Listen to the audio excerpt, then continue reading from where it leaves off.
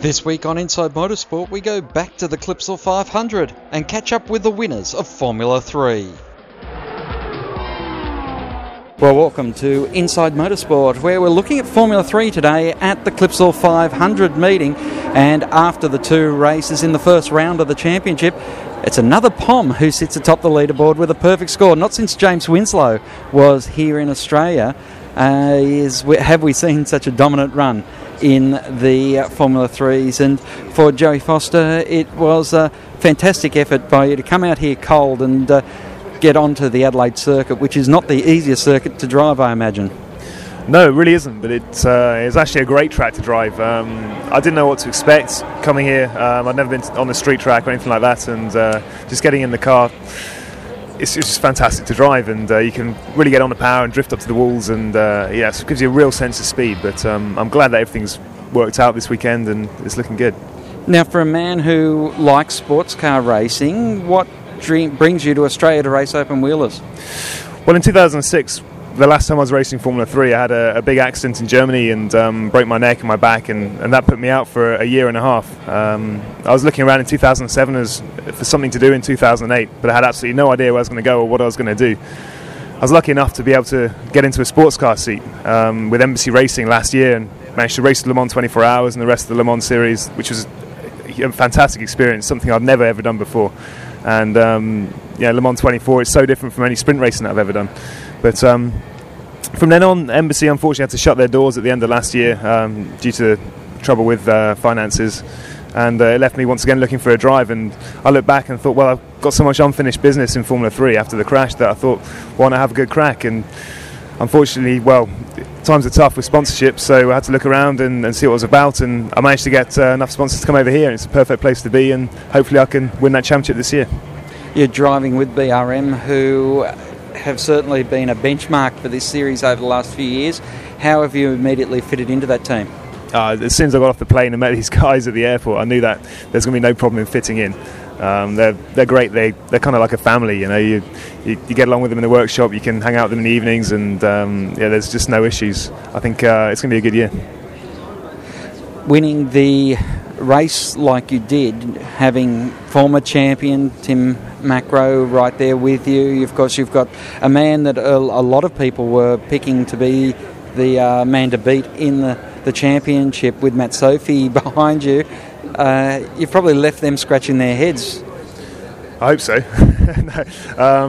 Tim and Matt obviously going to be quick the whole year, and I think I'm going to have my work cut out come the next few races. I'm going to have to learn the tracks everywhere I go, and hopefully it won't be a problem, but you never know. I think it's going to be very different from all the European circuits that I've driven, so I've just got to get my head down and see what I can do, really. Well, don't go away, because we also have here Tom Tweedy, who is the winner of the national class at Clipsal. And congratulations, Tom, your first outing on the famous Adelaide circuit. Yeah, it's my first outing on the Adelaide circuit, and first time in an F3 car in a race situation. So far the weekend's been excellent. Couldn't have hoped for more. Came here with no expectations, and basically everything's been a bonus. Highlight of the weekend was definitely getting the third outright in the race yesterday. But it's been good. The Rolt Australia team, run by Graham Watson, has been excellent. They've set the car up really well. It's made the job easier for me. I've just had to learn the track, stay off the walls, and do my job. Well, talk to us about your journey here, because the man sitting next to you, that obviously you're the man you want to be in the centre of the podium. He's been racing sports cars in Europe and all over the world. For yourself, though, it's been a much more local sort of rise. Yeah, I've definitely come a different route to Joey.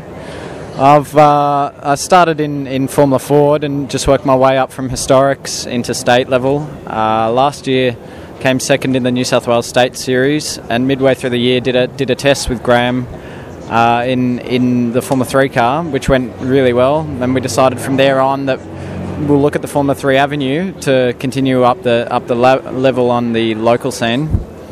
And we had the other offer of looking at Cam's Rising Star, but that fell through, so we went the Formula 3 route. and so far so good. We're really happy with the decision we've made. Car's excellent. Gone really well in pre-season testing, so we're just got to keep our head down, keep focused for the season, hopefully get some good results at the end of it. You've made a transition to wings and slicks very early on without getting that national level experience, as you were saying. How do you think that's going to help you as you journey on? Well, the way we're looking at it is Formula 3 is the pinnacle level in Australia. Obviously, I'd like to maybe look overseas in the next couple of years, and we think that with the wings and slicks experience, there's a lot more options.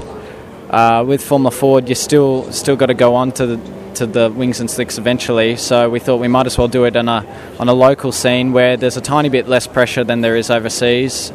Maybe get a few more years of wings and slicks, and hopefully that'll leap me overseas into a good drive, or if not, stay local and maybe get into a supercar drive. Now, Joey, I know you've only been here a couple of couple of weeks, but one of the things I guess you learnt from your journey here is how remote we are. When you were coming up through the ranks, going through karts and then into Formula Fords and all the other championships that you can run to progress, what do you say when you look at Tom and you see he can't just duck over to the continent to get some experience in another championship because of the remoteness? Well, got to look at what Tom's doing, and coming into Formula 3 I think is a great choice. You learn so much in Formula 3. The cars are very different. You're working away with development, and you've got to work with your engineer to make the car quick. And I guess every time he goes on the track, he's got to learn with his engineer and help develop the car to make it faster, and that is valuable experience for any driver. And I guess if he can get a few more years of that under his belt, then if he can be quick, then can take him anywhere. Team Tom, talk to us about that, because I know Tim Macro was giving you a bit of stick, and knowing what the rest of that paddock's like, the Team Tom concept would probably draw a bit of attention. Yeah, that's why we set it up, really. Team Tom's been set up to sort of create a way of getting a lot of local support, a lot of friends, family, and people like that have joined. It's just a way to cover a little bit of the costs that sponsorship can't cover, but also to get a sort of fan base behind me, use it as a promotional tool, and hopefully create a brand name out of it that I can use in the future and people can associate themselves with. Now, the gratuitous plug time. Is there a website? What have you got set up for people listening to this that want to find out more? Yes, I do have a website. It's www.tomtweedy.com, or if you just go to Google and type in Tom Tweedy or Team Tom, they'll come up, and there's application form and all details on there. Gives them a chance to enter the Sandown competition, which is at the end of the year, where they get an option to maybe win grandstand seats and a full package for the last round of the Formula 3 Championship at Sandown. So if everyone could get in there and help me out, it'd be great. Sponsorship is tight, and for you to go on, do you need to do in the way of sponsors? Obviously, we're looking for new sponsors all the time. I spend most of my time when I'm not racing looking for new sponsors to try and cover the costs. It's not a cheap sport, as everyone knows, but it's more support you get, the better you can do, the more money you can spend on the car and testing and things like that. Luckily, this weekend we had a sponsor called Battery World come on board. They rang us at the last minute to come on board and help us out, which has been excellent, and we're hopefully going to stay with them for the whole season, and hopefully we can give them the goods as well. So it should be good working with them, but we're still looking for more support if we can get it, and if there's anyone out there that can help us out or wants to be involved in motorsport, it's a good avenue for advertising. So fingers crossed, see how we go. And finally, Joey, gratuitous plug time, because you are here because of the funding was the best opportunity. What about a website? Yeah, we're just as simple as Tom's, joeyfoster.co.uk or joeyfoster.com. We'll take you right there, and it's got all the information about my career and about where I hope to go, and also what opportunities we can offer sponsors. So anybody interested, just get in touch. Well, thanks very much. Congratulations to you two guys here at Clipsal, and we wish you all the best. Next time out is Wakefield Park at Anzac Day weekend. Congratulations. Thank you. Thanks. Inside Motorsport is produced by Thunder Media for the Community Radio Network.